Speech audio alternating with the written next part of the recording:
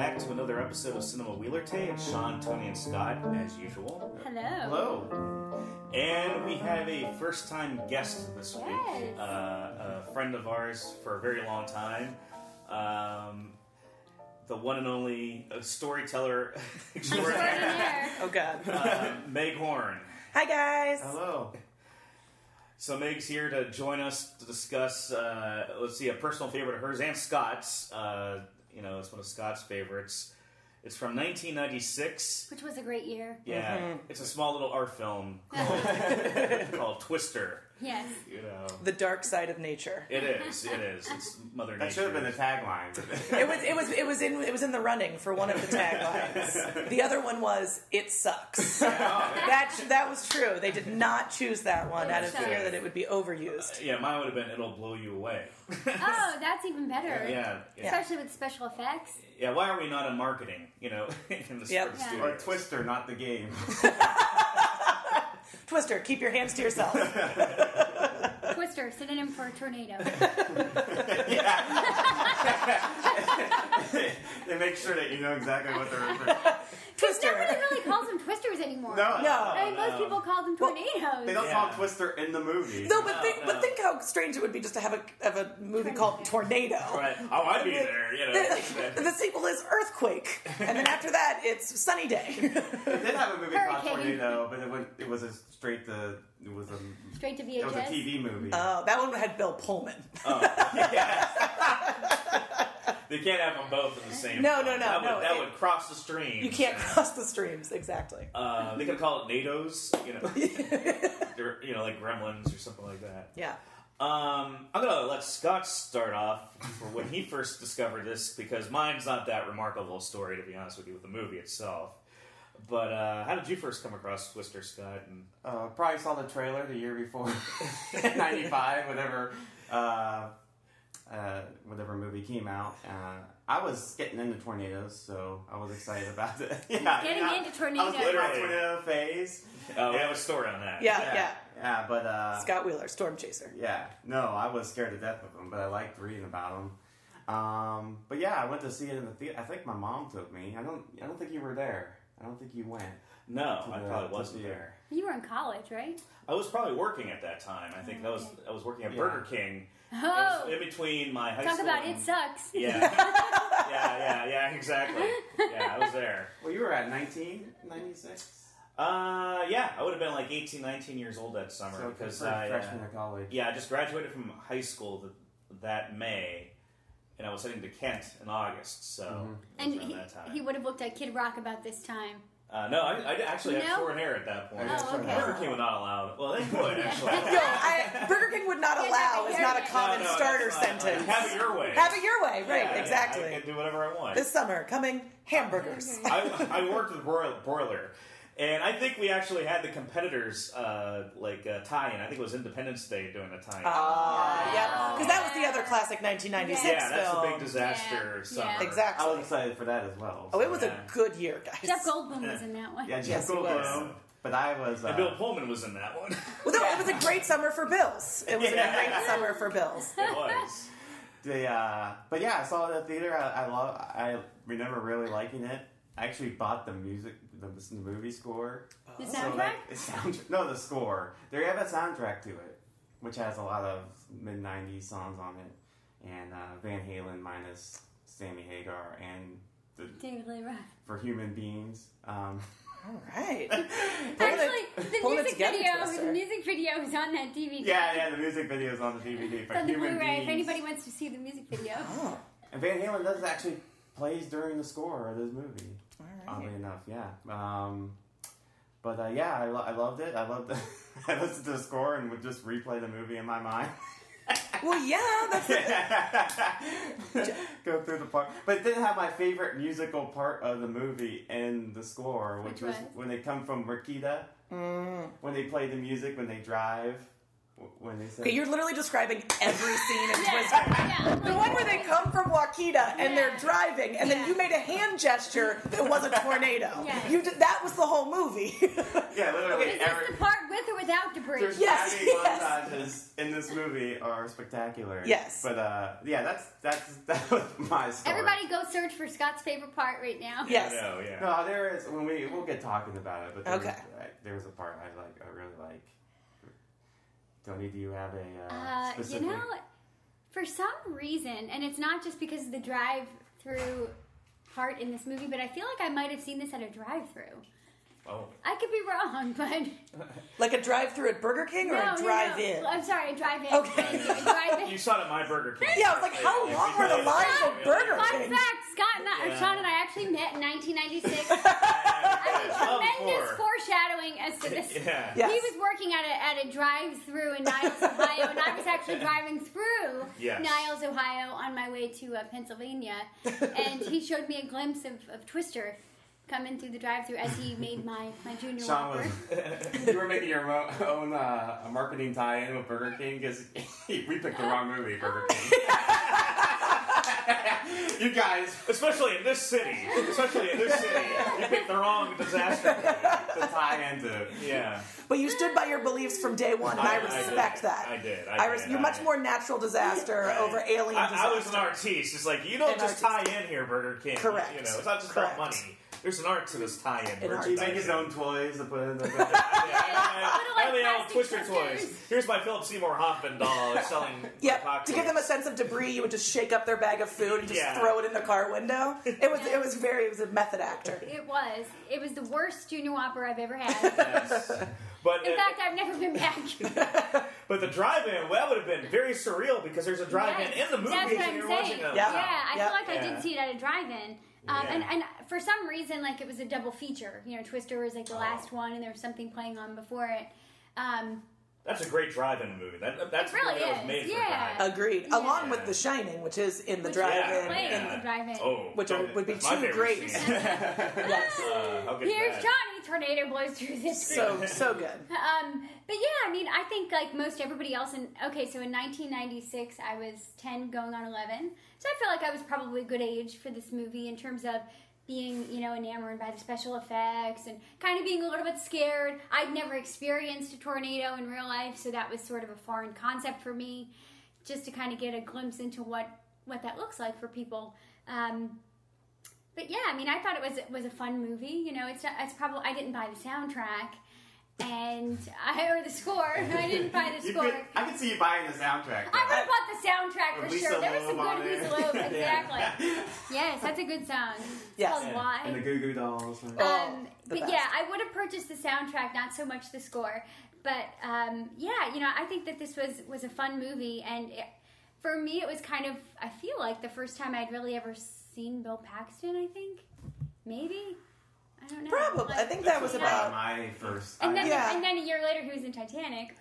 Yeah, he had a big run in the 90s. Like, he was in True Lies. He had, like, a Yes. small role in True Lies. And then I remember seeing him where he was billed as a star was Apollo 13. Built. So that, like, yeah. Yeah, Built. Bill.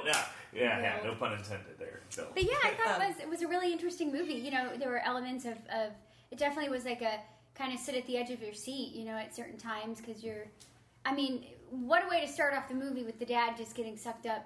That really kind of sets a precedence. Like, I'm thinking I'm going to see a lot of people die in the tornado, and that's not cool. That just really spoke to I you. don't want to watch that. I don't want to watch that. She's like, I'm ready for this. Which is where I came in. But it's like, Yeah. I mean, my major experience with tornadoes was Wizard of Oz. Oh, yeah. And that ended well. Yeah. So I didn't really know what to expect, but I thought it was a good movie. That's a damn fine tornado in the Wizard of It Oz. really I was, think that's the most especially for realistic still. 1979. Yeah. Yeah, so this was definitely a little bit more realistic take on tornadoes. But not realistic at all.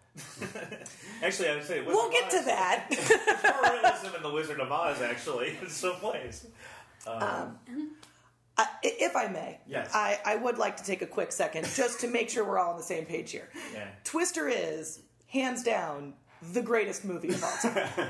that I've seen, which limits it to Twister and Speed. So I'm torn. Sean would agree with you because his favorite movie of all time is in this movie. Yeah, I agree. Oh, see, that's the thing. Yeah, The Shining is. see. Oh, a wait a good minute. gateway There's also hints to Wizard of Oz with Dorothy.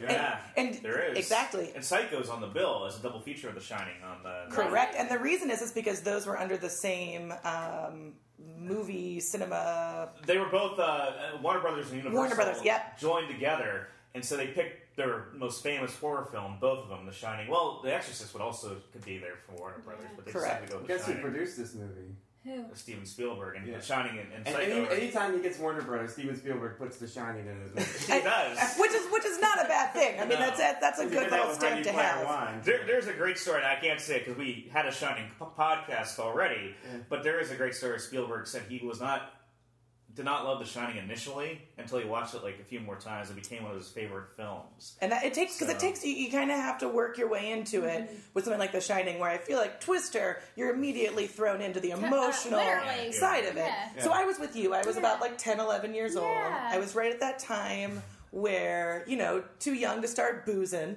So what do you do for fun? And so it was sleepover time. This was like 10, 11 years old, was like classic sleepover time. Yeah, especially in the 90s. I feel Blockbuster was peaking hard. And so you would go like. and it was... Caesars. Yes. Oh, yeah. You'd pick that up. Yep. You'd get your 2 liter of pop. Yes. You'd promise your mom you That's wouldn't it. spill it on the carpet. Yes, and you would, and then you And you would, just all over the place. And then you just drag the rug over it. And then your mom would get, where I'm in the weeds. And so then you'd sit down and you would watch it. And that was ours, we would go weekend after weekend and it would be Twister or Speed, Twister and Speed. And Twister was the one I feel that really like pulls you in the most because you get the special effects, Yes. you get the emotional story. Now I did not have money to buy the score, nor did I even have the intellectual wherewithal to know what the hell a score was. But what I did have was a really slow VCR. Yeah. And what we would do is we would watch it, and then we would watch it rewind and try to like repiece the movie together backwards, and then we would rewatch it again. My friend Mia and Did I. you That's play, what we would do. Pink Floyd while you did this? We should have. That would have been a good plan. No. We would try to remember like which lines went where, and then we'd like try to say them backwards. This again, this is what you do when you're 10 years old, and it's Yeah. all you can come up with. But Twister just never got old. Yeah. What I love, though, is you became a cinephile without even realizing it, because the only 2 movies you're watching are Twister and Speed, and they're by the same director, Jan de Bont. Yep. And I always wondered if there was like some, like maybe in my Blockbuster there was like a Jan de Bont, like, maybe he was secretly played under the table, or he was an enthusiast, like that episode of Seinfeld where Elaine starts to take the recommendations from someone but finds out that he's like a 13-year-old boy. Yeah, exactly. Like maybe I was taking recommendations subtly, and I got stuck in a Jan de Bont cycle and couldn't get out. It's almost like you were destined to meet him eventually. I think so. Though apparently he was very difficult to work with. I can see him. Really? He apparently pushed one of the cameramen into a muddy creek when he got in the way of a difficult shot, Wow. and then called him incompetent. And honestly, from the way the movie turned out, clearly Jan de Bont's the competent one. So you know what? I think it's on the camera guy. Oh, absolutely. I mean, just looking at it, it's a masterpiece. Yes. If it's Clearly, you can't blame anybody like else. dirty cameraman, beautiful shot, not too difficult of a decision. Well done, Jan de Bont. Well done. So my Twister story is kind of run-of-the-mill. I went to see it at the theater, probably on a day off from Burger King, and that was They pretty gave much you time my... off. I'm glad to hear that. Yeah, I remember seeing it advertised, but what's far more interesting is my introduction to a tornado. Oh. Yes. Not really my intro, but Scott and I lived through an F5 tornado in our hometown of Niles, Ohio. It was May 31st, 1985. Everybody in Niles I was remembers not born this day. yet. No, the tornado is older than you. It makes me feel very old right now talking about it. I was 8, probably 7 or 8 at the time. Scott, you were what 3 or 4? 5. 5. No, 4. 4 going on 5. You were F4. I was at 4. And you were F6. I was an F6. I passed the scale. So Scott and I were in our room. It was a typical Friday night. I think it was my last day of school. I think for first grade, actually, that day. And I had taken Safety Town. Do you guys remember Safety Town? Oh, that was like the greatest time Yeah. of any school experience was Oh, Safety Town. yeah. You know, they teach you safety tips like tornado if it comes near you. And that was an abstract thing for a kid. It's like this big, twisty Yeah. funnel. And let's be honest, we were all at Safety Town for the Power Wheels. Oh, that's that's why we were at Safety Town. Like, tornado be damned. I will drive. I will do anything you want from me. I will stop, drop, and roll till noon. Just that let was- me in that Power The Wheels. Power Wheels was That was the whole point. That's exactly why you went there, is for that experience. Correct. So, Scott and I are in our room, and I happen to look out the window, and I see this big funnel cloud. I didn't, like you, with movie scores, I didn't comprehend exactly what I was seeing Yes. that Yes. way. But it was this massive funnel cloud. I'm like, that's the thing from Safety Town. They told us about that tornado thing. Which you don't... You are Yeah, the yeah. success story of Safety Town. I know, I am. Like, I remember. That's the thing from Safety Town. Yeah, that's... That's just what I say when I see cars now. Right, yeah, that's the thing from Safety Town where they went, and I'm like, I think that's and I was not processing it because as a kid you're not expecting to see something like that out your window, Right. And so, like 2 seconds later, my mom goes, "Sean, Scott, get down to the basement right now." And so we went down. I'll let you recollect your memory of this, but we went down to the basement with our dog Rascal, who was a Lopso. Lopso was our first dog. Oh, a tiny little Rascal, dog. yeah. He went down immediately. He Oh, was yeah. the first He one knew out. what's up. Get you guys. Yeah. There's Yeah. an F5 outside. Yeah, he's Yeah. like he was down Yeah. immediately. And so we went down to the basement. We're all panicking because we don't know what the hell's going Was, on. Right. your dad home? No, he was in Cincinnati at the time. So he was driving back from Cincinnati, and they had the roads blocked off. Yeah. He couldn't get back in. Yeah. It was a big storm. It was like one of the biggest F5 storms in that recent memory. I don't Yeah. know. It sucked the asphalt out. Yes. From your Yeah. hat, from your roof? No, from From the road. From Oh, the road. I don't know. It decapitated the guy because he was wearing a seatbelt. Mm-hmm. Sucked the Yeah. upper half of his body. What? Yeah. Yeah. I remember all of this. What Yes. happened? Yes. What? Yeah, he Decapitated had a guy? seatbelt on, so it sucked the upper half out of the Yep. car. And Yeah. that destroyed a roller rink. Thankfully, nobody was there. It was right before it opened. It destroyed. You've been to Niles. Remember? Yes. You guys There was a showed me, plaza yeah. in Niles where the Giant Eagle used to be, and there was a section, the roller rink. I think there was next to that bar, right? It was further up the street. It was further up the street, and the tornado just ransacked through this roller rink, destroyed it completely. It went through a graveyard, so they had all these Wow. graves dig Oh, up yeah, and did. that's some Corpses. interesting debris. Yeah. Yeah. What else was like a convenience We got store? corpses. Yeah, we- Where- Another skull. Bring out your dead. Yeah. I'm not dead yet. Yeah, I'm not dead yet. Thank God, tornado. Really You got me out of flesh this, wound. this grave. It tore your head off. Wow. So my dad finally got home, and he was like, "What the hell happened?" Because it looks like a disaster, and we were fine. He's panicking because he doesn't know what's going on with Right. Scott. And our grandmother lived this is a great story. My grandmother lived 2 doors down, so my mom went in to check in with her, and it was my dad's grandmother, Kay. With Dad's mom. Yeah, mother. I feel she's so grandmotherly. He was even a grandmother She's to the over. sons. That's yeah. So we go and she goes, Kay, are you okay? And she goes, no, the damn cable's out again. no clue what was No going idea on. it happened. Yeah. It is like, there's a tornado. And then she's telling everybody, I went through a tornado. Like, it became, she knew about the tornado after Yes. hearing it. So, That's such a See, grandma thing I'm to with do. Kay. I slept through a tornado a few years later that happened, Oh. and I was in my friend's basement down in Cincinnati. And her Oh. house was so large because her family was so rich that it was so deep down in the basement that it passed Wow. over us, and the family was down there watching TV, and we didn't even know. wow.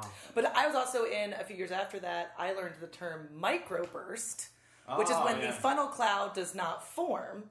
And that went down our street a few years after that one, because apparently that F5 set off a bunch of storm systems for years afterwards. Oh, Yeah. okay. And we saw a tree go horizontal across Oh our my picture gosh. window, and we couldn't find the dog because he went downstairs. Oh, man. Dogs just get it, man. Yeah. They're That's- ancestors of Toto. That's what They ma- know what happens. That's what makes the first scene so ridiculous. Yeah. The Yeah. dog just sits on the bed. Yeah. The dog sits on the bed, just like. Followed shortly by after the other most ridiculous scene where the dad. Can we go to this part Yeah. now? Yeah. So they the F5 is hitting. They Yes. have no warning time. Right, we're already sucked into that, pun intended. Yeah. And so they get down, they get outside, they get into the shelter, the bunker, tornado shelter, Yeah. whatever. And they lock the door, and then the door starts to rattle because the tornado's going over the door. And then the dad goes to hold the door down, right? Right. I can't hold it! Yeah. Yeah. Why didn't he let go? Yeah. Because they were in the back and they were fine. That's what I was going to say. If They he didn't got get sucked sucked away, out. how did the No. little girl and the mom not get sucked Yeah, out they would too? get sucked out immediately. Yeah. So I understand there's like that paternal or maternal as well, Yeah. but like that parental need to kind of like protect your children. So maybe he just they hadn't used it before. Yeah, I was wondering like why he just didn't go down with them, but he was like, I can't. I think it was like I have to hold down the door so it doesn't, open Yeah. up and have all this debris Well, fly in. you have to blame Steven Spielberg because it was his idea to have the dad die. He Was the cut, it? He watched the cut of the movie and he said, "You gotta have the dad die to give You got to have the motive. the Yeah, motive." Yeah. Helen Yeah. Hunt's motive to then Yeah. not be able to So- give up. and that was a practical effect. Did you know that? No. He was tied to that Yeah, door he and they was shot tied the to- door out. That's why if you notice he like sticks to the door basically Wow. when he flies, which I guess Where'd he maybe- go? I don't know. You Where are they all He go? landed in a Sean? Burger King 3 miles down the road. he went to go get his commemorative Independence Day. Oh my goodness. I'm going to the Independence Day set now. I'm going to be blown up by an alien. Exactly. DC. Well, then because but honestly, without that thread, Yeah. there would be Yeah. no because it's not only why Helen Hunt keeps chasing tornadoes, Yeah. but it's why her and Bill Paxton. That's why their marriage is estranged. Estranged. Yeah, that's yeah. It's why she's so defensive of. This is my second question for you guys. So she's in the bunker, shelter, whatever, with As her a kid, mom and yeah. dad, right? Who Dad- doesn't look like it would be her mom, but that's another point. So there's right. So, saying. no, but that Just goes with saying. it. So then dad, right, rockets out the door. Then later, it's Aunt Meg. Yeah. Yeah. So where the hell's mom? Or was that always Aunt Meg? So why was that dad? Why are dad and aunt shacking up? I have so many questions. Yeah, there's a lot of. I would have the mom get sucked out too, just to make it more clear Right, that she well- was orphaned. Maybe they tried to tie her to the door too, and it didn't work. I don't know. Yeah, that's why they did one death too little on that. Yes. one. Well, then she's Batman. That's the problem with that scenario. Is she becomes Well, then, Batman. yeah, that's true. That's true. Yeah, and you know what? It's interesting because they never revisit the mom again ever. We don't know if she's dead at this point in No. Helen Hunt's life. We And don't I know get, if like, she's Nor alive. the dog. We Like, don't know what happened to the dog either. I'm gonna say the dog probably lived a decent life in time. Like because I mean, those little dogs live maybe 15 He years. should because the dad sacrificed everything for that He dog. did, he did. Yeah, and I get like Aunt Meg, like that just has like a genuine, like that's like a Yeah, love, like yeah, you you like her. immediate, Yeah. like it doesn't matter if like Aunt Meg is like the serial killer in the Oh, show. yeah. You're still like, Yeah. oh, it's Aunt Meg. Yes. Like they just Yeah. got like a sweet, kind word Yes. to it. So Yeah, maybe why- that was like a later decision. Yeah, why didn't they just make that character like the mom? Yeah, Doesn't make.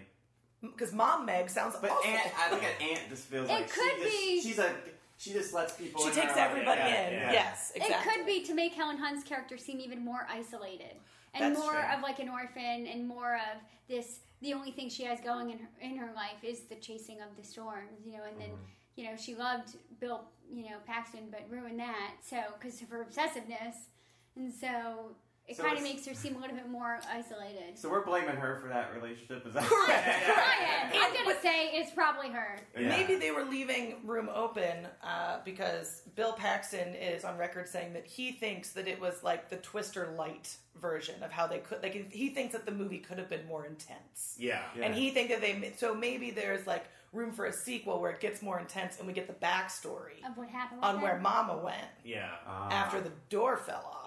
the door got blown out. Yeah, Mama might things went die downhill yeah. for Joe real fast Joe, there. that's her name, Joe. Yeah.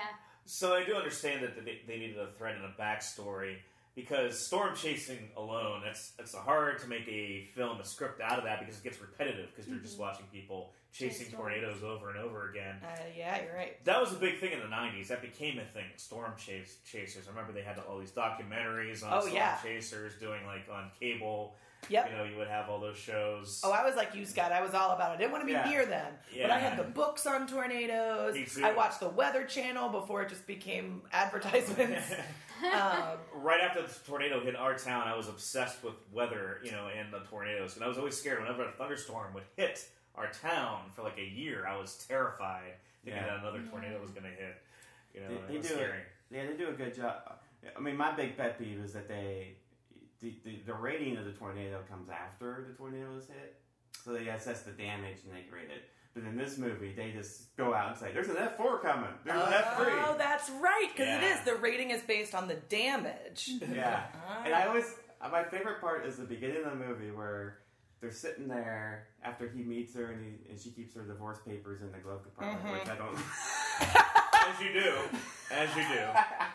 She probably looks I at keep her an every day. emergency Snickers Yes. bar, and that's pretty much all that goes in my glove And compartment. she moves the ring from one. Yeah, it was like a class ring. It looked like a Because class she's covering up the wedding ring so you can't Oh, see it. she's covering up She a still ring. wears it. Yeah, so because she still wears it and she doesn't want him to see it, so instead of taking it off, because she doesn't want to, she just covers it up with a different Got ring. it. That's what she was. I never. It's not clear to me what that was, but Yeah. Got it. But I always like that part when they get the call because it's always Dusty that says, "We got something coming." Oh, yeah. Yeah. And they play that guitar note hits and she's like looking at Bill Paxton. and then they go and and then they're off to the races and then they stop at a gas station. Yes, exactly. And I will say, To though, get coffee or what? Is Okay, it? yeah, because it blew out a tire because That's Jonas came. Jonas came up the Yeah. road. Though I will say that's one of my favorites. So I feel like that initial part of a movie, the exposition, is Yeah. either just horribly done or Yeah. well done. Yeah. Like one of my other favorite movies is Trolls 2. Yeah. Where the exposition is the most explicit thing I've ever heard in my life. When the mom sits down and she goes like, "Your grandfather, my father, is visiting us later today." Like, if you have to be that explicit about your exposition, you're doing it very wrong. Yeah. Whereas what they did in Twister is first they start out with one of my favorite lines ever, which is when Bill Paxton leaves his new fiancée, Melissa, with Dusty. Yeah. And he doesn't really know what to say, and he goes, "Dusty, why don't you just tell Melissa why you are the way you are?"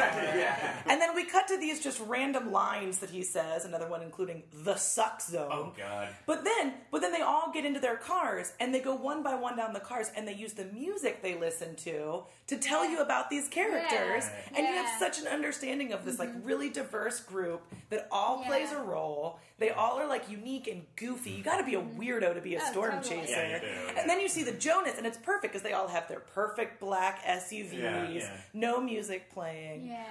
I like when he Jonas looks like he came straight out of Jurassic Park. Yeah, Yep. he does. Yep. He's serious about And it. he has the worst southern accent in the history of mankind. He sounds like Yep. Foghorn Leghorn. But that's because it's Carrie Ellis. That's why I laugh. It's because Yeah. it's like a British guy's interpretation of a southern gentleman. Yes. Yeah. Yes. I'll say, I declare that you guys cannot be chasing my tornado. Which maybe explains why he says one of my other favorite lines, which is when Bill Paxton realizes that they have copied his tornado data collection, and he is the Dorothy, and he runs over and he goes after him, goes to push him down, and Jonas goes, "What's your malfunction?" And slime. it's just. Like I can only imagine that like Jan DuPont was back there going, "I did not write that." Yeah, exactly. He came up with that on his own. Yeah. That was from Full Metal Jacket, everybody. That's your malfunction. What's your malfunction? I think I said that for like 5 years afterwards in every argument with my mom. And she was just like, "Stop saying that. It's not a thing." Well, you mentioned with that line where he says to Dusty, and I like Dusty's response to Philip Seymour Hoffman, which I'm sure he just took liberties with his character all the time. Oh, yeah. He said, he points to, well, just tell him the way you are, and he does this thing like, he does this weird, like his hand dance. Okay, and and can I just say, by virtue of that, they make it very clear that they want the audience to think Dusty's the weirdest one, right? Yeah. Yeah. Okay, so Bill Paxton, who's already a complete jerk to his fiancée, Yeah. sticks her with the weirdest one of all. Yeah. And can we just like talk about that? Because that is like, okay, so when I first watched this movie as a kid, I was, Team Joe, because you instantly sympathize Always with her. Team Dad Joe. blows out the window.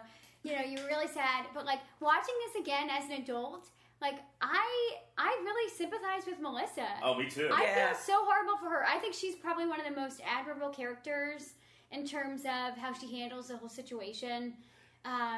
She has the Bill Pullman Sleepless in Seattle response, which is when Meg Ryan breaks up with Bill Pullman in Sleepless in Seattle. Like, go ahead, he's a great guy. Exactly. He's a I great know guy. my way Go with home. him. I'm going to put myself out of the picture. She does the exact same thing with Yep. Bill Paxton. Again, Bill Pullman and Bill Paxton, I can't I'm get telling them you, intertwined. I'm personally convinced they're the same person, never been in the same movie. That's my theory, leaving it there. But I will say though, I think that it's the juxtaposition between Joe and Melissa is that Joe's the kind of woman that if they were in that situation, it was reversed. And Bill was like, okay, just Joe, I gotta go do something. Go hang out with this weirdo. Joe'd be like, all right. Yeah. Like, clearly he's meant to be with a woman that kind of has that sort of Joe-ness. Well, regardless of who he's meant to be with or not, I think just the way he treated her was complete shit. Oh, yeah. He was so, just rude to her. And first of all, even, I don't know, it just, watching it again, I really sympathize with Melissa, and then he even acts like she's overreacting when there's a freaking giant tornado blowing through the drive-thru and she's screaming and he's like, it's all right. Yeah. It's well, excuse her. She has never been in the middle of a tornado. And she just ruined her beautiful white suit. So I would be screaming too. Agreed. Right. But now can I even walk it back one more step? Why did he bring her? Why? Clearly this was not a situation where she needed to be there. Well, to be fair, you shouldn't bring... It's probably not the best to bring your current... If you had a terrible breakup with someone, to bring your current person to go get divorce papers. Right, as you know that they're all getting together because there's going to be a bunch of tornadoes. Yeah, exactly. That's why they're getting together. Right. So he drove her into the suck zone, walked away, left her with Dusty, and then was confused why she was freaking out a little bit. Well, all right, you brought me around the Melissa. You brought me around. As soon as he gets on the site with his old friends, and I get it, they're like family, they're old friends. Yeah. Totally understand that. He instantly ditches Melissa and then starts the argument with Joe, and then as soon as they realize they're going to chase the storm, he's like, all right, Joe, it's old times again. I'm riding with Joe. Hey, Melissa, you ride with Dusty, even though you don't know who he is. And we're about ready to drive into a tornado, and I'm supposed to be your loving fiance. I'm going with my ex. Yeah. Agreed. Also, what a jerk move. Right. Also, why did she have to come? Yeah, I was wondering. She could have just stayed behind at the gas station and picked her up post-tornado. Why is Bill Paxton there in the first place anyway? Did he quit the life? They made it seem like they were going somewhere in the beginning. He wanted to pick up the divorce papers because he'd get married to Melissa. And she wouldn't, and Joe wouldn't send them back. Yeah. And she wouldn't meet him at this one place, so she made him. So that's why they drove there. That makes sense. But it was a show, Dorothy, but Melissa tagged it perfectly when she said, you're just trying to keep him in your life. Yep. Mm-hmm.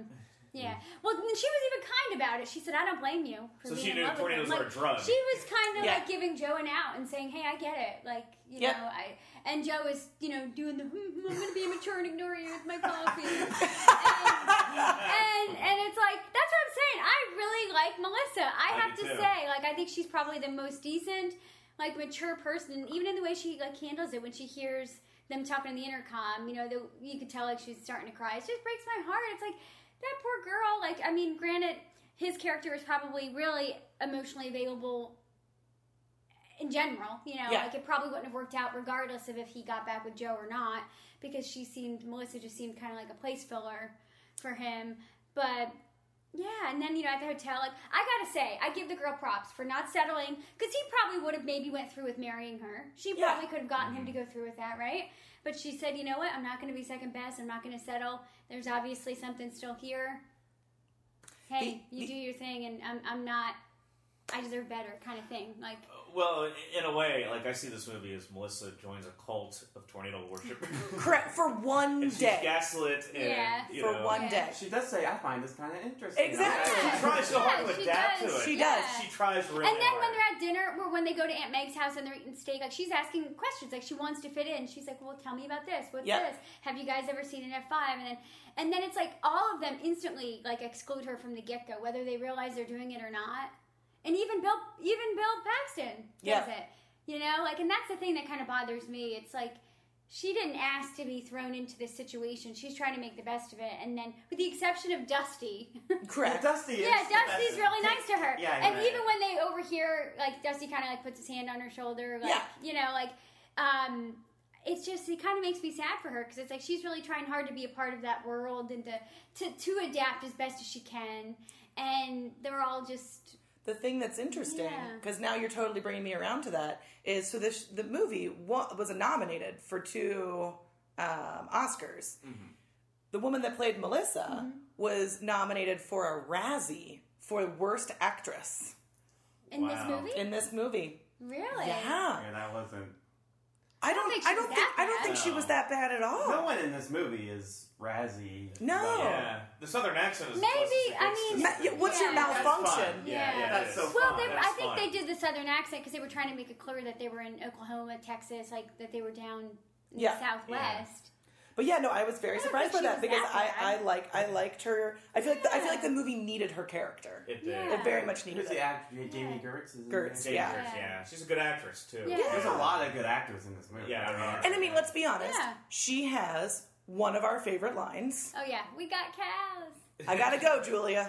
We got got cows. Newhart bits in the back of the car. The phone bit. Yeah. The one-way conversation where she's the... And that makes me mad too.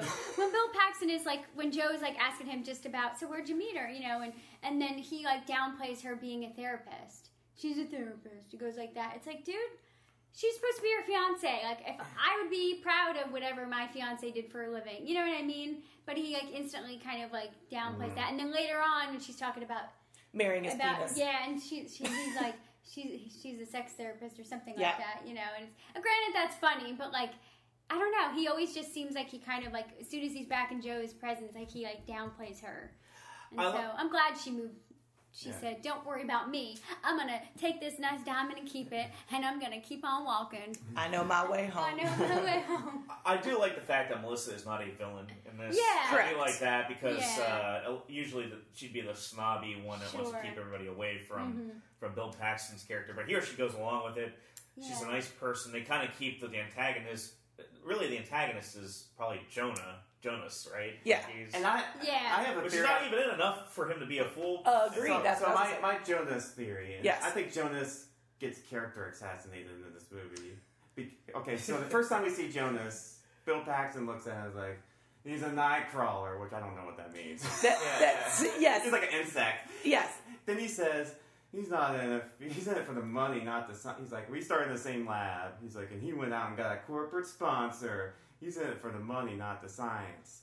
And I'm thinking, like, let's unpack that. So he was in the lab with Joe and Bill, right? Who we've all pretty much established that together, those people are the most annoying people in this.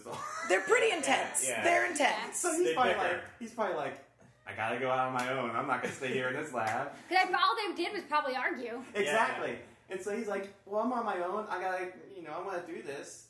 I'm gonna go get some money. I'm gonna go raise some money. Where do you raise money? From corporate money. And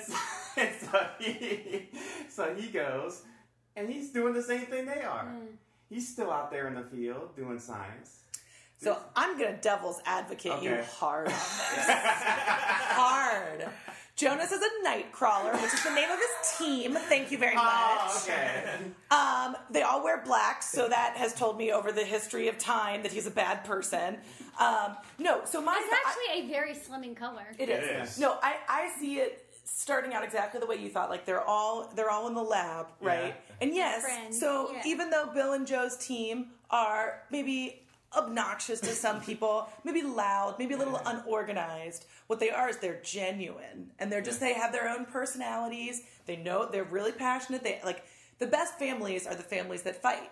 Right? Yeah. Because they stick together, they're all together for the same reasons, everyone's allowed to be quirky, and then Jonas is just like this jerk that has no empathy and can't get along with anybody, so he leaves out on his own, steals their ideas, gets corporate unrealized ideas. Are you telling me these teams are Democrats and Republicans? Is that what I think that's what it is. And there's a split. This is how he becomes the Dread Pirate Roberts. Yes.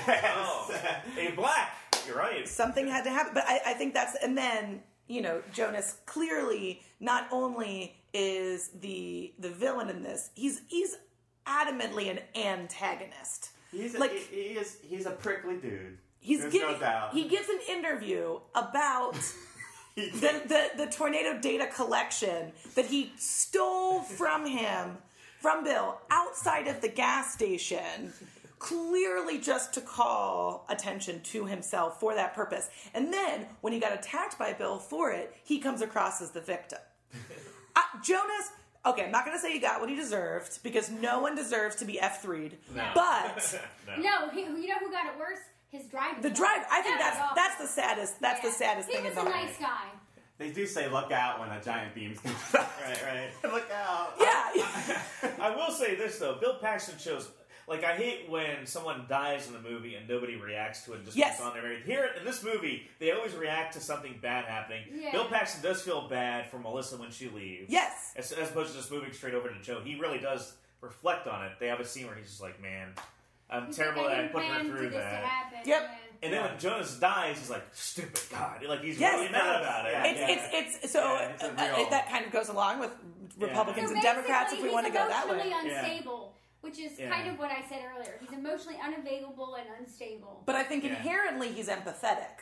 And I think that whole ragtag team is all a bunch of empathetic people. Oh, totally. And Jonas has no sense of empathy, or he would not have put his driver in that particular situation. Well, also, to devil advocate you, and also... No, thank you. No, thank you. Twister's the greatest movie of all time. Shut it down! You cannot anticipate... Thank you for listening. You cannot anticipate first being sucked into a tornado, and two, a giant plastic, or actually steel, metal beam come flying at you. Though, I will say though, Jonas subtly alludes to the fact that he knows that Bill Paxton is better at this than he is. Totally. Because he follows his lead every time. And then the one time when Bill Paxton is being like very clear about his motives and is just begging him to do it, like all ego is out of it, that's when Jonas like doubles down on ego, tells the driver, gun it. Yeah. And that's because he's a guy. No. So is Bill Paxton. So's Dusty. I'm a devil advocate. A guy with an ego. Let's face it. We all know men in this room that have incredibly large egos that would probably handle that the same exact way. Well, here's the thing. So we have a president as such. Yes, we do. Jonas. It's the best tornado. Oh. The best. Jonas, I firmly believe because of the corporate sponsorship, all of Jonas's people who work for him have health care. They make a living wage. Hey, who do you think was his corporate sponsor, by the way? It was Donald Trump Jr. Yes.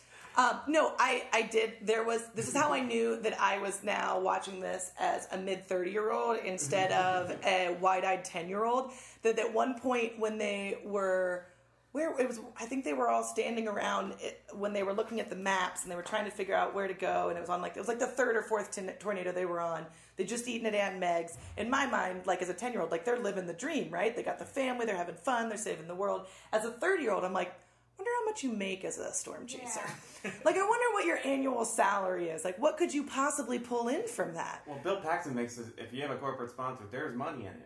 I don't think there's any money in it. Yeah. I think they got a grant for Dorothy. Well, don't forget, Bill Paxton was a meteorologist on a news channel. Yeah, remember they were teasing him about that when he first came back? The weatherman.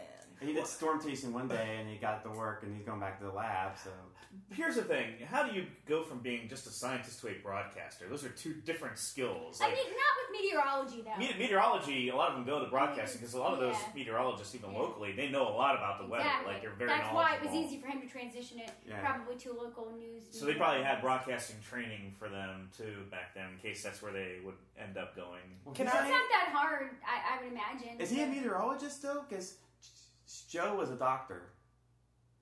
They made it clear she was the only one with a PhD because he said something. In the beginning, because what's his name? Jonas teases him and says, hey, great weather report on whatever local station. So they make it clear that he is now a weatherman of sorts at some local station. Yeah. And even they ran the lab together. Well, Joe says about it too. Look at you. You got a new car, a new girl, a new job. Like, you're just a whole new you. They say you're the doctor. He says that to her and one of the... So I think that she has like a PhD. He has meteorology education. Well, he has a sixth sense for tornadoes. Remember, he can pick up dirt and tell you. He's got instincts. The extreme. Yeah. The extreme. Remember? The extreme. Yeah. I think that is one of my... That's one of those moments where they're like, okay, we need to create that Bill Paxton has this instinct about something. Yeah. And they were like, how should we show that instead of tell it? And they came up with lick dirt. Because at one point, like, he lets it through his hands, and it's like it's clearly falling into his mouth as well. But they use radar. Like, they're not going to go somewhere that doesn't show up on radar. It's not like he's out there like, I think there's a tornado. And it's like, it's kind of weird. I love the meteorology in this movie, though, because they'll cut back to those scenes where they're in the boardroom and they're like, looks like an F4. It's very basic. basic. It's going to be a long day. Yeah, no, I think the technology is one of my favorite things. It just looks like they bought like 4 light brights at a Goodwill and just kind of made them make strange noises. The green spilling over Ohio. We're yes, my exactly. favorite thing is with the Dorothy machine. They actually put a picture of Dorothy on everyone. Yep. They really nailed that. They nailed that. They ran that home. Put a Dorothy sticker on it. So they don't get it confused with other machines of with his Exxon. What's the name of his? Dot. It's got which is a nickname for Dorothy. Yes, because it's a Doppler something. Yeah, he can't have a fun name. No. Onboard Doppler? Yeah, but Dot is a nickname for Dorothy. That's A lot of people named Dorothy are often called Dot or Dottie. Yep. Yeah, because Jonas is evil. I'm glad we all came to an agreement on that. Yes. I guess in real and life... I'm gonna be Bill Paxton and punch him because that. Your slime. It was a punch followed by a very intense Punch malfunction. Another meteorology scene I love is when they're at the aunt's house and they're talking about different types of tornadoes, like the F2s, F4s, and she goes, "Well, is there an F5? What about the F5?" And they all stop talking as if they can't see anything, and then he goes, "It's the finger of God." Who says that? Bill Paxton? No, the other characters. The preacher, he goes, "It's the finger of God," and I'm like, why would they be so coy about talking about the F5 and Shy? Like, we can't talk about this. Because that's what killed Joe's dad. I think it's the only reason is because it killed her dad. Yeah, and she wasn't even in the room. They could. No, they could have been glib about it, but. But here's the thing. That's why it makes me think that it was Aunt Meg who was down in the shelter, because Aunt Meg was in the room, and they panned over to her, and Aunt Meg's like looking really uncomfortable. So I think they weren't being glib because Aunt Meg was in the room, which means vis-a-vis, Aunt Meg was in the shelter. She was banging Joe's dad. Is that what Listen, sound Joe's mom could have died at birth, and maybe Joe's dad hit it off with Aunt Meg. There's a huge backstory to this joke. There's got to be. There's got to be a second sequel. In my time, I have known families that have been that dysfunctional. Where like I knew this one woman. Okay, she was fantastic. She had a husband. They got divorced. Mm-hmm. She then married the husband's sister's husband. Can you follow? Mm-hmm. So, original couple, the original husband has a sister. Sister's married to some guy. Well, the original wife divorces the original husband, marries the sister of her husband. So the siblings are without spouses, and the sibling and the original spouses now are with the. Wow. Yeah, are you following? Am I articulating that correctly? No, yeah. Imagine that Christmas dinner. Is all I'm going to say. So what I'm hearing from you is that there is clearly fodder for a sequel. Yeah. And one of my favorite facts that I read about Twister, in the sequel, it's unlikely that we'll see who was originally first asked to play Bill Paxton's role, which was Garth Brooks. What? And I doubt that Garth Brooks will be in the sequel because Garth Brooks refused to be in Twister, the original, because he claimed that the Twister is the real focus of the movie. Question. So he did not want to be upstaged by a tornado. Question, though. Was he planning on being in the film as Garth Brooks or Chris Gaines? Because that could make a difference. I don't know who Chris Gaines is. It's his alter ego. Okay, so no, that clearly proves that what I'm saying is a fact. You have to look up Chris Gaines. If you've never heard of... in around that time, like the mid to late 90s, Garth Brooks came up with this alter ego called Chris Gaines, who wore black, had like long black emo hair, kind of looked like Zoolander. Okay. Just to give you an image. And he made rock songs. And he actually went on tour as Chris Gaines, pretending to be this other person, even though we all knew it was Garth Brooks. Yeah, but did Chris Gaines know he was Garth Brooks is the question. No. I mean, if this man was worried about being upstaged by a tornado, and they know this because it was cited in a lawsuit by people that worked under Garth Brooks, claiming that he was irrational and would promise work and then would not go through with it. He also turned down Saving Private Ryan because he did not want to be upstaged by Tom Hanks. Well, that was probably smart on his part. Yeah. I did not know that Garth Brooks was like toe in the water for being like a huge Hollywood actor. I didn't realize that. Well, this movie has Chris that. Gaines was his. Meg, it gets better. Okay. This is on YouTube. Look it up. Chris Gaines took it so far, and this ties in with him wanting to be an actor, which is all kind of making sense to me now. Garth Brooks took it so far as to make a behind the music on VH1 for Chris Gaines, this totally fake person, fake pop star. And Kurt Loder is actually, emceeing the behind the music, and there's a whole fake backstory. Oh, so the backstory Gaines. Is fake. It's not just Garth Brooks' backstory, No, but then it just ends up as Chris exactly. Gaines. No, it is a totally separate person. Chris Gaines has his own history. He was in this terrible car accident, all this goofy stuff, and like Kurt Loder is going along with it. Other famous people are also on the behind the music, acting like they know Chris Gaines and that they've worked with Chris Gaines. But then like the mail comes to the house and it all says like Garth Brooks, and they confront him about it, and then it gets like real dark, and they're like, "We want to explain this," and then it just becomes How to Catch a Predator. Well, this was like his try at trying to be an actor. Is what I'm getting at. The whole Chris Gaines he was like method acting. Yes, where he was pretending to be this alter ego. I think the problem is, like, David Bowie, for example, always changed characters with each album, so that was his thing. You kind of expected that with him. Okay. Garth Brooks never really did that until that moment, and it didn't make much sense. Right, exactly. I have to say, I do not think that my love of this movie would be there without Bill Paxton. Yeah. Obviously, Helen Hunt is my true love in this movie. Like, let's be honest, she's I was super attracted to Helen Hunt in this movie. Yeah. Like, she is very attractive. And then Bill Pullman, Bill Paxton's killing it as well.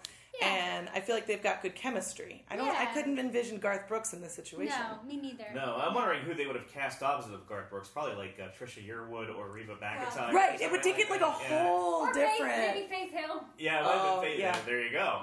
They obviously wanted a Texan Midwestern flavor for that role. You said like Tom Hanks was up for the role. He was actually cast for a little bit in this movie. Wow. Was he? And then the second was Kurt Russell. They wanted. Oh man, Kurt Russell. Yeah. Russell and Goldie Hawn. It would have been like a sequel to like Bird on a Wire. Yeah. I would have watched that. I just have like a soft spot for Helen Hunt.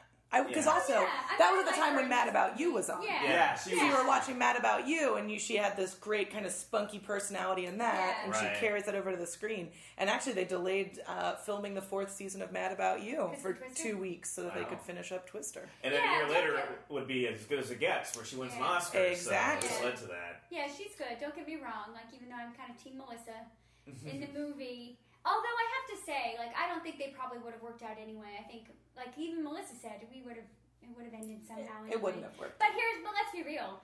Are Joe and Bill really going to work out? I mean, yes. It's like, yes.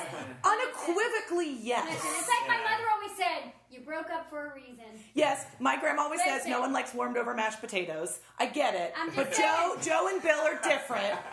Okay, we'll see in Twister 2. We will. We will. We will when see it's their child who is now the storm chaser because mom and dad are divorced. Oh, I was so in with that until that last sentence. No, because mom and dad are together and they're day crawlers and everyone's really happy. I do have a question for you, Tony. Hey, I wish them the best. I'm just being realistic. I was wondering, so obviously at our age, at like 10, 11, we were impressionable by Helen Hunt, right? She rocked that white shirt. Like her hair was up. She was gorgeous. My question is, did you then, after watching this for the first time, lock yourself in the bathroom for upwards of 3 to 4 hours trying to see if you could put your hair in a ponytail with a pencil? Because remember in the shower scene, she pulls the pencil out and her hair comes cascading down, and I was like, wizardry! And I like beelined it downstairs to the bathroom, and I tried for like 3 hours to be able to do it until my brother had to poop, and so I had to leave the bathroom. And then I managed to learn how to do it like a few weeks later, and for like the next like 2 or 3 years, not only did I wear my hair in a pencil like her, but I also did what Sandra Bullock did in Speed, where she wore her watch upside down. Anybody else notice that? Yeah. She wears it and she has to read it like this. And Helen Hunt had a watch on like that at some point in the movie. I was not paying that closely attention to I had no friends. But I can still wear my hair in a pencil. And I used to do that in middle school, kind of out of necessity. I would just get tired, and I've always liked the claw clip, you see here. But I can't say that I did it because of Helen Hunt. Or in that movie, but I definitely have done that. Okay. But that 90s I'm trying to think. In 1996, I was so obsessed with Clueless. I was still, trying to find the perfect pair of knee highs to go with my skirt. That I liked Helen Hunt in this movie, but I wasn't, trying to be like her. Oh, you were the Clueless area. Yeah. I was Independence Day. I was like, I wanted to be dressed like Clueless, and trying to think what are some other movies. I wanted disaster movies, apparently. Oh man, I liked dark movies too. Like I loved Fear, which came out around the same time with Mark Wahlberg and Reese Witherspoon. Yeah. So I liked a lot of dark movies too. But I guess my aesthetic was a little bit different when it came to style, like fashion. Yeah. But Helen Hunt was rocking it. I'll give her that. She looked good. Mm-hmm. I mean, it's hard to pull off like a brown jumpsuit anywhere outside of storm chasing. I liked so I think I think that's why I held on to the pencil idea. Yeah. And I have to say, I took cues from Philip Seymour Hoffman's hair in this movie. Too. That's exactly what I need to aim for. What did he have, a towel on his head? Yeah. Did you also carry around an obnoxiously colored pool umbrella as just a regular umbrella? That's amazing. This guy's going to explode in a few years from this movie as one of the best actors of his generation. Yep. And he's playing this character who has like a tornado fetish because every time they see it, he's like, all right, yeah. The reason he took the role was because he was living in LA and he knew that to be successful in the kind of movies he wanted to be in, he would need to be in New York. And they were filming in New York. And so if he took the role, they would fly him to New York. Oh. And that was what he needed money to be able to do, was to get back to New York. Smart, you know. He's great. Well, he's great in it. Yeah. The Eric Clapton thing. That's a great song too. It's from Motherless Child. Yeah, it's a cover. I think. What's the other song that plays? There's some weird like Zappa kind of band. Or... Yeah, isn't Van Halen at one point playing in his car? But I know he plays Clapton. He plays another video on the screen. And Clapton obviously had a tie-in because his face is clearly seen. Correct. He's watching that video. And that's when Clapton had his big comeback in the 90s after Unplugged. He has another video that he plays in his car. I forget what it is. Where you actually see him play it because he plays it through this TV. He has this TV. He puts correct. a VCR in there. Correct. And then it blares through the speaker. Through the siren. Yeah. And exactly. His name is. Everybody's got a nickname. Yes. He's Dusty, which could be his name. Maybe. You have Rabbit, which is the guy from Ferris Bueller. Ferris Bueller's best friend. He's the maps guy. Yes, he's the navigation. Cameron from Ferris Bueller. Yeah, he's navigation. He's navigation. What's Dusty? He's radar, right? Dusty seems like radar. They're all MASH characters, or yeah, and he does the radar stuff, right? Yeah. Dusty and Rabbit. What's Preacher do? The guy the religious guy, the finger of God guy. Is he? He's the one that gets cut by the hubcap. Yeah, I don't know. I forget his name. There's a Belzer, which is played by an actor named Todd Field, who became a director. He directed In the Bedroom and those movies. Is that the guy who got hit with the head cap? He was in Eyes Wide Shut. Actually, he played Tom Cruise's friend. No, wasn't that the guy that rides with the woman? Remember, because there's the woman that has the really short hair. Oh, yeah, with glasses. I always forget about that. Because they gave her zero character. Yeah, she had zero character. She could have been, like, totally erased, and I never would have known. Yep. They have their full names on IMDb, by the way. It's Dustin Davis is his full name. That's why they call him Dusty, because Dustin Davis. There's Robert Rabbit Nurick. Yeah, Rabbit. I know Rabbit. And then there's Jason Preacher Rowe. I didn't realize they had full names. Until... Yeah, I love that was written, because does Bill have a last name in the movie? Because it's Joe Harding. We know that. Then maybe it's Bill Harding. But I don't. Bill Harding. Oh, she kept it. Oh, that's of course. She keeps the ring on. She's gonna. I forgot that's name. how that works. It's Dr. Jonas Miller, and it's Dr. Melissa Reeves. So they all have full names, and they also have their proper titles attached to their characters. Yeah, agreed. He's not a doctor. Yeah, Bill's not a doctor. Oh, but Joe's rocking Dr. Joe Harding. Yeah, Jonas is a doctor. Mm-hmm. Yeah, of course he is. He's got corporate sponsorship. Yeah.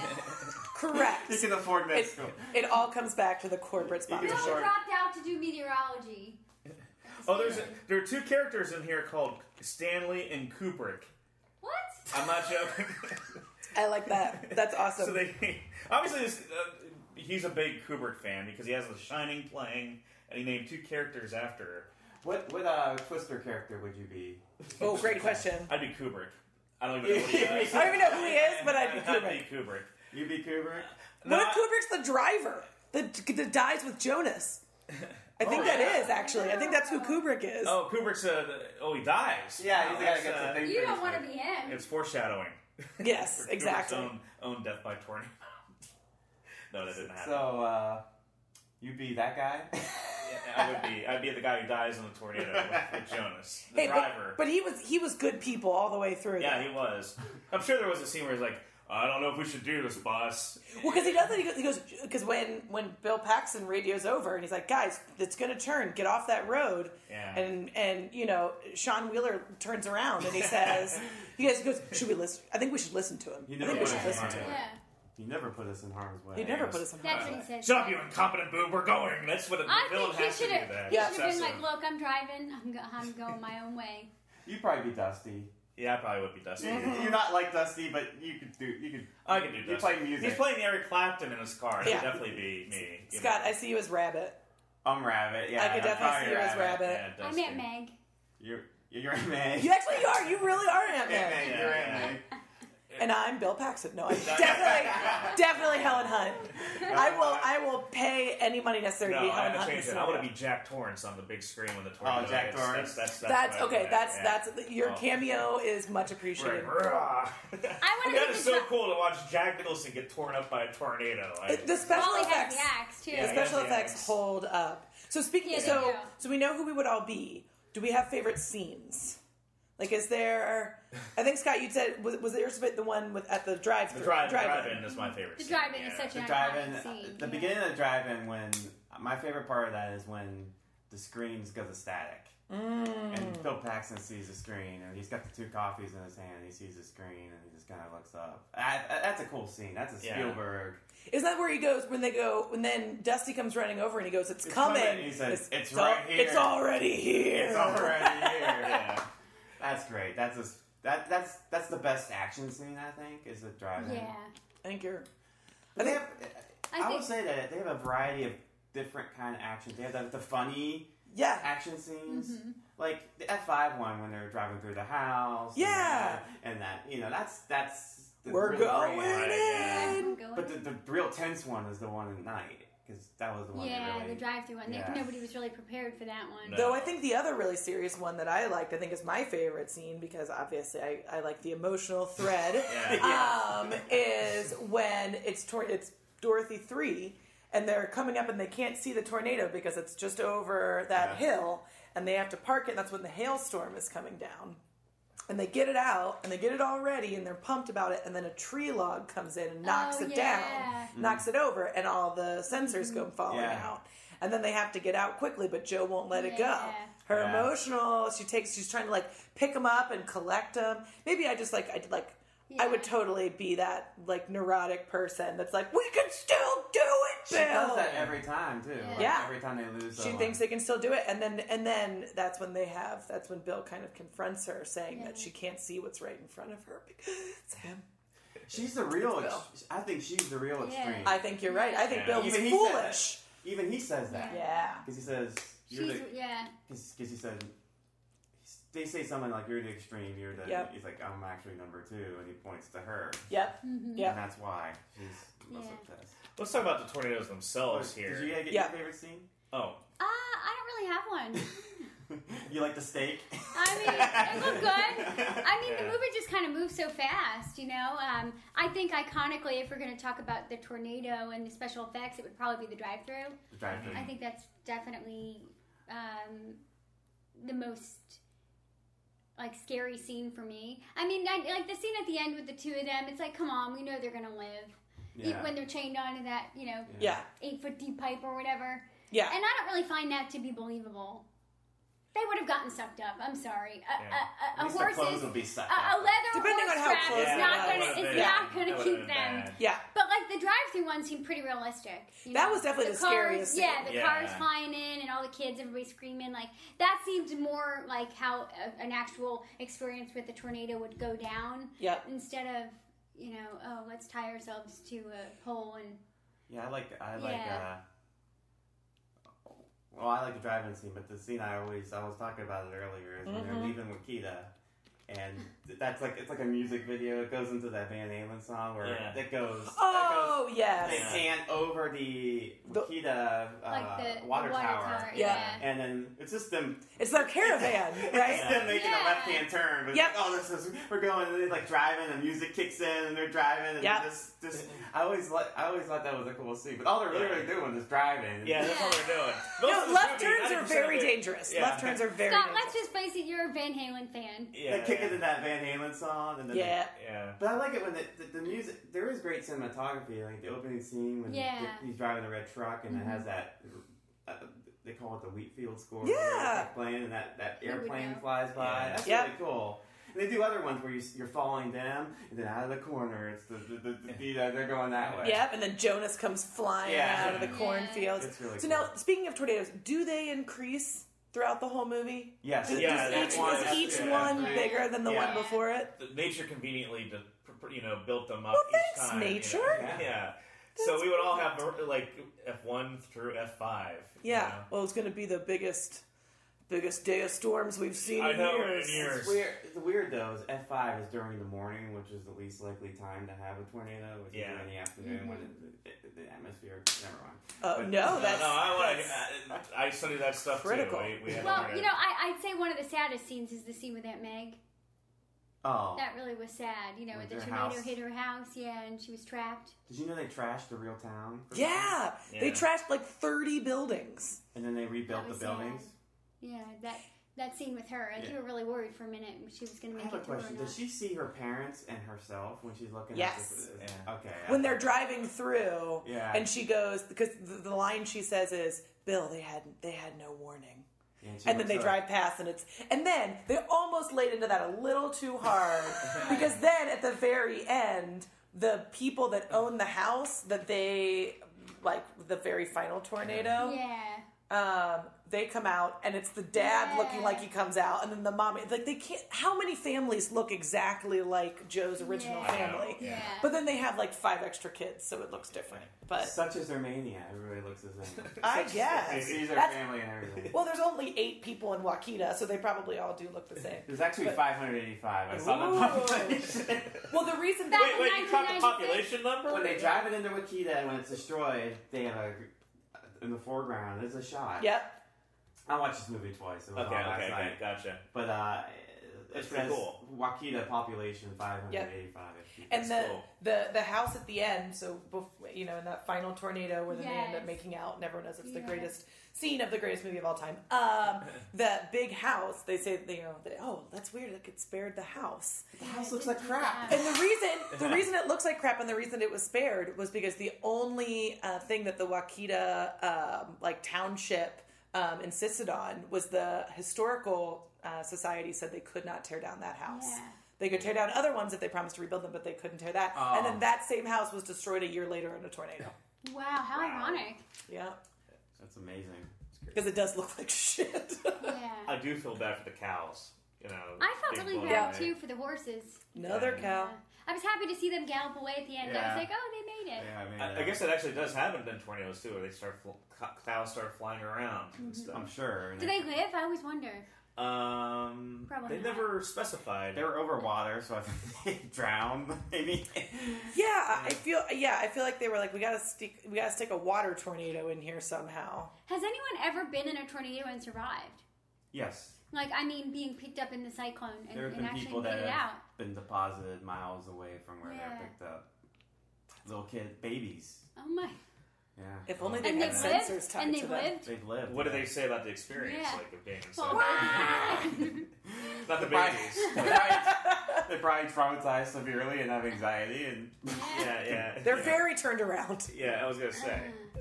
I'll have to do more research, but I know there's been people that survived. I don't know if this is factual or not, but I did watch a video where they did say people have been killed by cows flying at them from a tornado. Sure.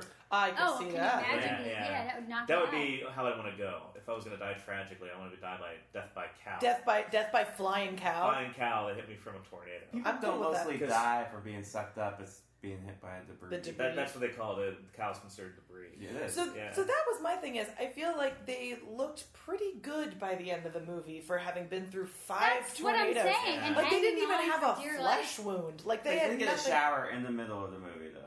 True. But just I feel like you'd have some scrapes and bruises. I'm bruised from walking up the stairs this morning. I feel like I can't believe that they were able. Yeah. They had to beg Joe to eat. Remember that? Food.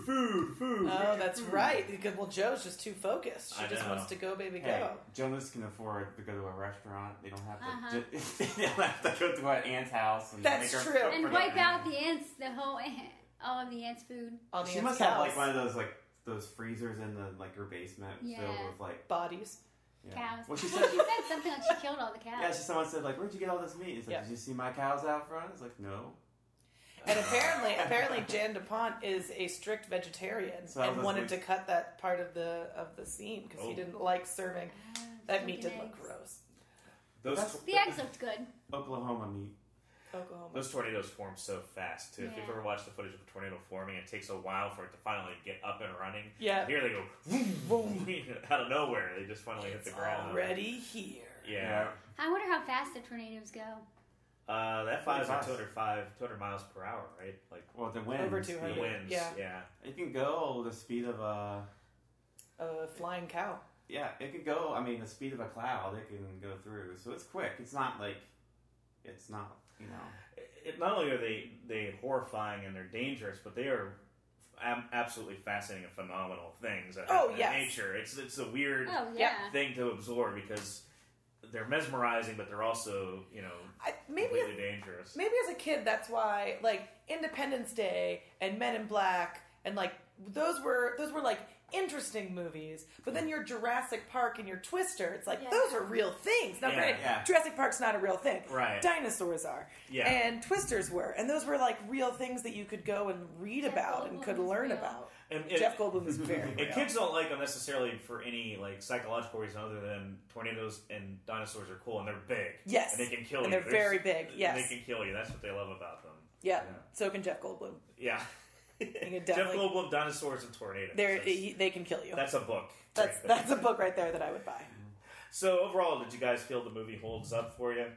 Oh yeah, I really think it does. Like, I have the same feeling watching it now that I did when I was 16 years old or 15. So, yeah, I love it. It's just a movie. Whenever it's on, I watch it, and that's the only indication I need whether I love a movie or not. It's just really easy to watch, and I love how campy and how over the top it is, and yeah, I love it. Yeah, I think the special effects really hold up, which is kind of something really important with a movie of this kind of caliber. You want to make sure if it looks too cheesy and not realistic, then it's just not really going to be a sustainable movie over time. So the special effects are great. I think it's a timeless story, that unrequited love or whatever you want to call it, unfinished love. We can all identify with having something that we're obsessed about. It's pretty timeless in that way. Nothing about the film is especially dated. You could watch it today and not necessarily know that it was made in 1996, which I think is, again, something else that's kind of critical to saying if it holds up or not. So, yeah, I feel like I'd say it would. Yeah. I mean, I think you guys have mostly touched on, yet again, I'd like to bring it back around to my thesis statement that Twister, The Dark Side of Nature, is in fact the greatest movie of all time. And I think that comes back to that idea that it's true. Even though it's campy and it's over the top, it's not outdated in a way that there's any super clear solution that would just solve the movie away.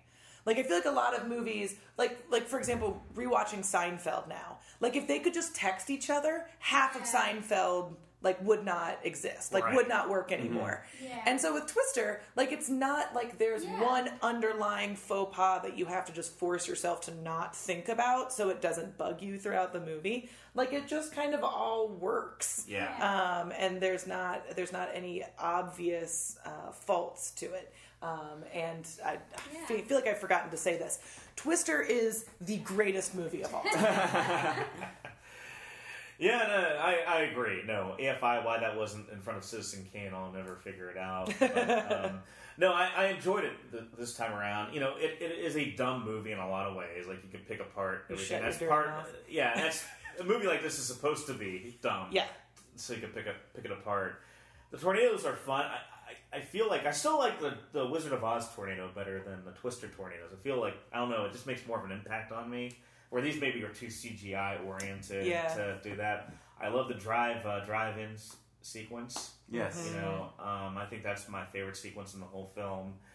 I agree with Tony about the Melissa character. She's my unsung hero in this movie. She puts up with a lot of shit. Yeah. And leaves with a lot of grace and dignity. And I think it's a testament, to women's empowerment and And honestly, I think Melissa's a feminist in a way. Like, she's not, she doesn't need a man. You know, Jo feels like she can't get through life without one. Mm-hmm. I think it's fair. Well, I think to a degree. Yeah. I mean, I think it's kind of, I don't know. Yeah, I like Melissa. I think there should be a sequel where Melissa moves back to New York in a romantic comedy and marries Bill Pullman.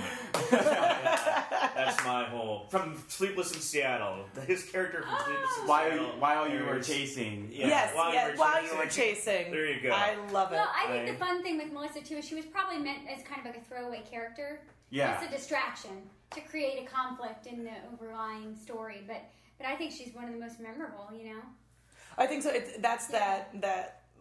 It's in like kind of Helen Hunt and Melissa are actually the driving factors in the whole movie. Yeah. They're the ones that create the motivation, the ones that create kind of the forward flow of the movie. I think today they would both reject Bill Paxton. There, I did it. It happens. It was going to happen, it would have to be Bill Pullman now because Bill Paxton's dead. Yes, unfortunately, that's true. Yeah, thanks for. But actually, what? Bill Paxton died last year. What? Yeah. No. It was a big story. Yeah. How did I miss that? To you on the podcast in such a public forum. I'm sorry. Really? Bill Paxton did pass away last year. But something. Has anyone heard from Helen? Is she doing okay? It was like a surgery when she has some sort of volleyball team movie coming up, right? Helen Hunt. She's kind of had a resurgence recently. All right. Now Bill Paxton, he was having surgery and he got an infection. Well, luckily Bill Pullman will be there to step in. But something cool happened when he died. All the storm chasers that were on formed BP with their indicators. What? So when it looked on radio, all their indicators showed BP on the screen. That's amazing. And they do that when storm chasers, because there's been storm chasers that died. Yeah. So he's the first non-storm chaser. Because a lot of them are storm chasers because of him. Yeah. In the movie. Yeah, in fact, a lot of meteorologists love Twister. They know the science is bad, but they still love the movie because it's about tornadoes. I was going to say, can I take a pool of everyone here in the room who here thought about wanting to be like a weatherman? Maybe because of my actual tornado more than Twister. You know? Yeah, but I genuinely, like, for a while, like when I was asked, what do you want to be when you grow up? I said, like a weather broadcaster. Yeah, that was cool. I'm sure they'll do it. I thought about being a sex therapist. You saw this movie and that's where you went? I thought about being a night crawler. I wanted to be a flying cow. Get a corporate sponsor. I was going to say, with disaster movies, I think they need to do one with the Yellowstone caldera, but I guess that 2012 movie is about that. Yeah, the Yellowstone blows up in that movie. Yeah, the super volcano that's underneath Yellowstone. Helen Hunt is still alive. Oh, I'm very aware of that. Yeah. but I think she had too much Seymour Hoffman is dead. Yeah, she doesn't look the same. Died. Cary Elwes is still alive. He's doing writing books on The Princess Bride and touring. Oh, that's right. Aunt Meg's is still alive. Lois Smith, she's still alive. Is she? Yeah. Oh, good. She was in East of Eden with James Dean. That's right. So I usually close out the podcast by talking about if you can't see a movie in the theaters, which would be great if they could re-release Twister with all the new technology we have in theaters to see it. Yeah, that'd be great. The best place to watch it is on Blu-ray, and there is a Blu-ray that came out 10 years ago. I have it. I bought it. You bought that, yeah. I guess they have special features, right? And yeah, it's been. And the Van Halen music video. They have a documentary that I don't think they made themselves from like the Nat Geo. Nice. I did watch the behind the scenes where Bill Paxton was on there, and John DeBont said, "I want him to grow out this in a Netherlands accent, Dutch accent." He said he made him grow out his hair so the wind would go through it. Oh, so the wind, which they apparently used a Boeing 707. Yeah, they went through that. There's a lot of practical effects in this movie. Yeah, which is very cool. So much effects on him. Yeah. There's a lot. Even the truck is a practical effects. How's it look on Blu-ray picture-wise? Oh, it looks good. It looks good. Yeah, it holds up. I like the CGI of this era for certain movies. I mean, it has great pedigree of Steven Spielberg and producing it, and it's got two companies making it. That's kind of weird, but yeah, it has like a Jurassic Park. I think it looks good. Mm-hmm. Yeah, it. But I think it does need an upgrade of a Blu-ray where they need to really go full bore. Yeah. Oh, just an update. In that final scene, he does have a slightly small cut on his head. Okay, well, just to really end it on a reality. So we know, she still looks flawless. Because she is. Yeah. Thank you. Well, wait a minute. I see a little scrape on the hand. There you go. No, that was just because she was petting her cat in the dressing room. That has nothing to do with tornadoes. One endpoint is the storms are really loud in this movie, louder than normal storms. Yes. Like they make a point in the behind the scenes, like, this has the best sound. And actually, Dorothy makes a Star Trek sound, which I thought was really cool. Interesting. To me, it sounds like Star Trek. Well, I hope Joe and Bill are living happily ever after. Still chasing storms, and how old would they be now? In the MC, in the Twister MEU. They would be in their, 60s? Now? Yes, yeah. They would be, yeah. Still chasing. Okay, hope their lab is going. Still chasing storms. Maybe he's dead now that Bill Paxton passed away. Something's connected. Yeah. It's all connected. He was replaced by Paul Reiser. I'd be okay with that. Or Jack Nicholson. Oh my god! I'm too obsessive compulsive to go after these tornadoes. Jeff Goldblum. Just have some coffee. Yeah, exactly. I'll make some racist comments to you. Well, on that note, I want to thank Meg Horn for joining us. Thank you guys. Fantastic. It's been wonderfully fun to come and talk about my favorite movie of all time with three wonderful people. So if you decide in the first timers. Yes, exactly. If you decide in the future to go down one notch from greatest movie of all time to second, and you decide you want to watch Speed, let me know. Yeah. I'll have Keanu Reeves is hard to stomach. Yeah. Hey, there's a tornado. Oh my god. That's a tornado. So, Meg, I know that you're involved with the Speakeasy. Do you guys have any events coming up, or in general, where we would find you in town to come out and see you? Absolutely. So, Speakeasy is Columbus's longest-running open mic storytelling event. It is not curated; it's open mic, so you can come and sign up to tell if you want. We are the first Thursday of every month at Wild Goose Creative over there on Hudson and Summit. It is at 7 p.m. that we recommend you getting there early if you want to sign up to tell. They are 7 to 10 minute stories. You have to be the main character in your story, and they have to be true. And we usually have a theme each month. Next month is Roommates, Stories of the Best and the Ultimate Worst. Oh boy, I can think of. Everyone has one of those. So if you want to come and listen, sit back. It's BYOB. You can bring friends, bring something to drink, sit back and listen. If you have a roommate story you just really need to get off your chest, you'll see me working the door, $5 at the door, and sign up if you want. Oh, I might talk about Twister again. Yes, do it. My review. And Tony and Scott, do you guys have anything coming up?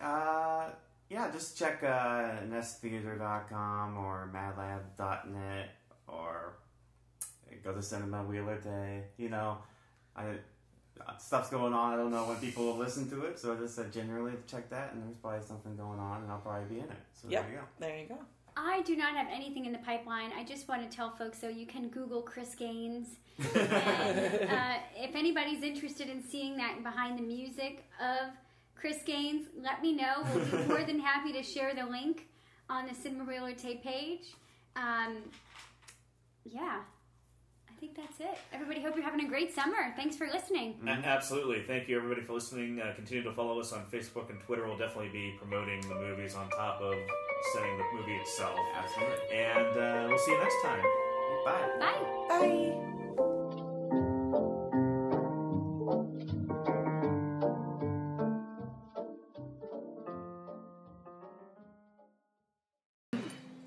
Is there an F5? What would that be like? The finger of God. The suck zone. It's the point, basically, at which the twister sucks you up. That's not that technical term for it, obviously. Jonas, son of a bitch. Who is that, honey? Jonas Miller, he's a night crawler. We all started out in the same lab, and Jonas went out and got himself some corporate sponsors. He's in it for the money, not the science. He's got a lot of high-tech gadgets, but he's got no instincts. And he doesn't have Dorothy.